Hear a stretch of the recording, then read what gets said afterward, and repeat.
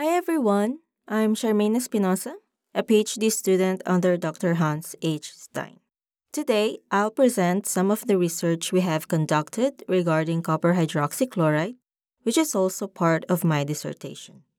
The requirement for copper by weanling pigs is around 5 to 6 milligrams per kilogram in the diet, and if this amount is included in diets, deficiency symptoms are not observed, and we expect that animals are of normal health status. Copper may also be included at growth promoting levels in diets for weanling and growing pigs. It is well established that copper included at the range of 75 to 250 milligrams per kilogram in diets for pigs usually improve average daily gain and gain to feed ratio.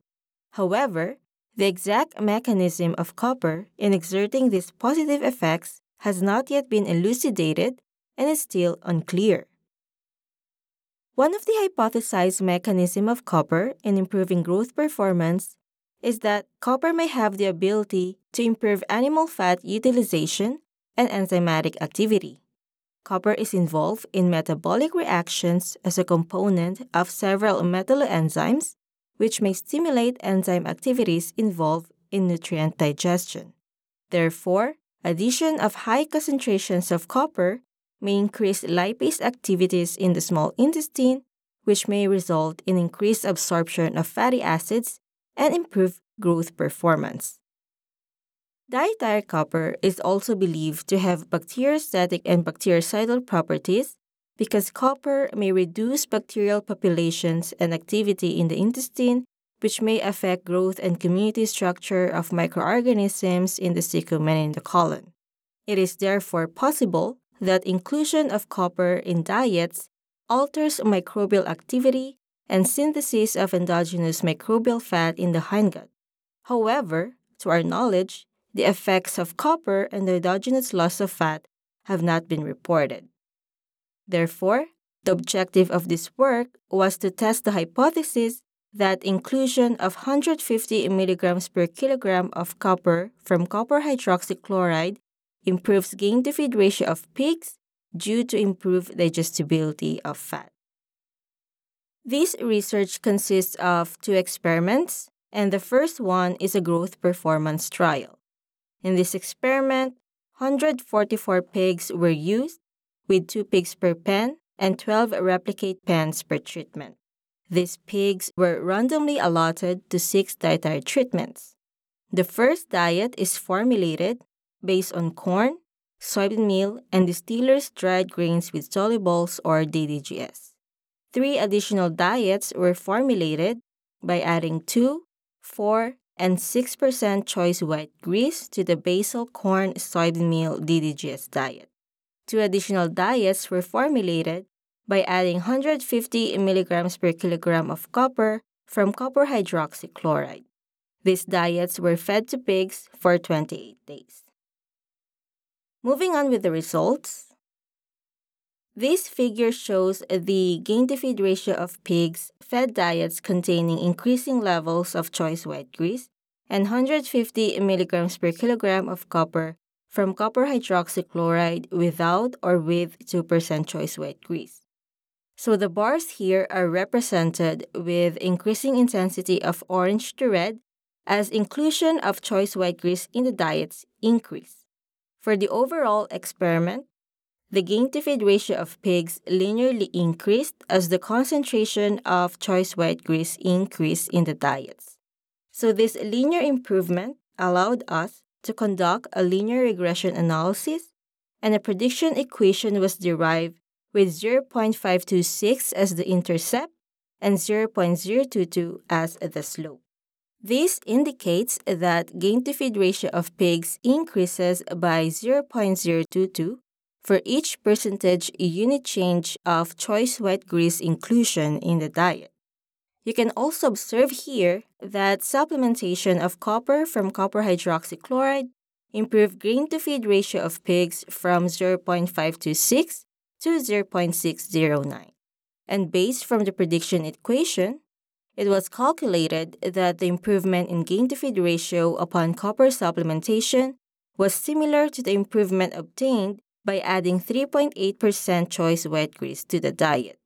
Likewise, inclusion of 2% choice white grease and supplementation of copper hydroxychloride to the diet improved the gain-to-feed ratio of pigs from 0.526 to 0.632, which resulted in a 4.8% choice white grease equivalency, 2% coming from choice white grease and 2.8% coming from copper hydroxychloride.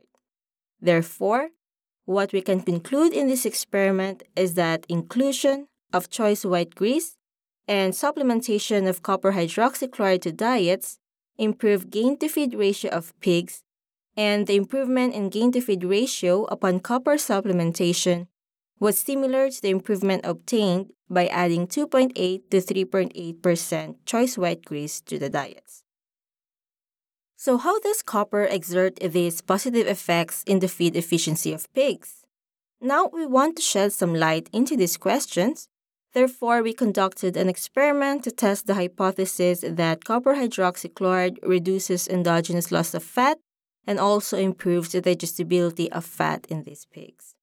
In this experiment, 64 pigs were used and were allotted to 8 dietary treatments for a total of 8 replicate pigs per diet. A basal diet based on corn, soybean meal, and corn bran at 27% was formulated.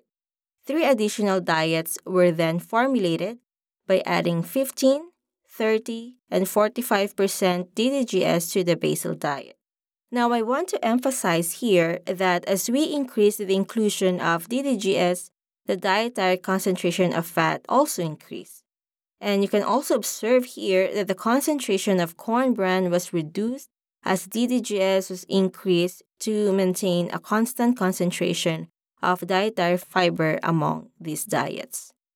Lastly, 4 additional diets were formulated by adding 150 milligrams per kilogram of copper from copper hydroxychloride to the first 4 diets. Moving on with the results, this graph shows the apparent total tract digestibility of acid hydrolyzed ether extract or fat in diets with increasing concentration of distillers dried grains with solubles without or with 150 milligrams per kilogram of copper from copper hydroxychloride. So the blue bars here represent the digestibility of fat in diets without added copper, and the orange bars here represent diets with 150 milligrams per kilogram of copper. And here we can observe that the digestibility of fat linearly increased as the concentration of DDGS increased in diets, which is likely a result of the increased concentration of dietary fat. What's also interesting here is that supplementation of copper hydroxychloride to the control diet and to the diet containing 15% DDGS also improve the ATTD of fat. Likewise, the ATTD of fat in the diet containing 30% DDGS with supplemental copper tended to be greater compared with the diet without supplemental copper. However, if you take a look into this graph, wherein here you can observe the apparent whole tract digestibility of gross energy, we can observe that supplementation of copper hydroxychloride did not improve the digestibility of gross energy. And this is in contrast to what we have observed in the effect of copper in improving the digestibility of fat. Well, why is that? Well, this was due to the effect of copper in reducing the endogenous loss of fat from 11.2 to 7.1 grams per kilogram of dry matter intake. Dietary copper reduces a number of bacterial species in the small intestine and in the cecum and colon of pigs, and this may have reduced fermentation of fiber in the hindgut with a subsequent reduction in endogenous loss of fat, since majority of fecal fat is of microbial origin. We also estimated a true total tract digestibility of fat in these diets without or with supplemental copper.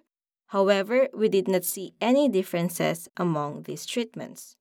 Therefore, the improvement in the apparent total tract digestibility of fat upon copper supplementation is only due to the effect of copper in reducing the endogenous loss of fat.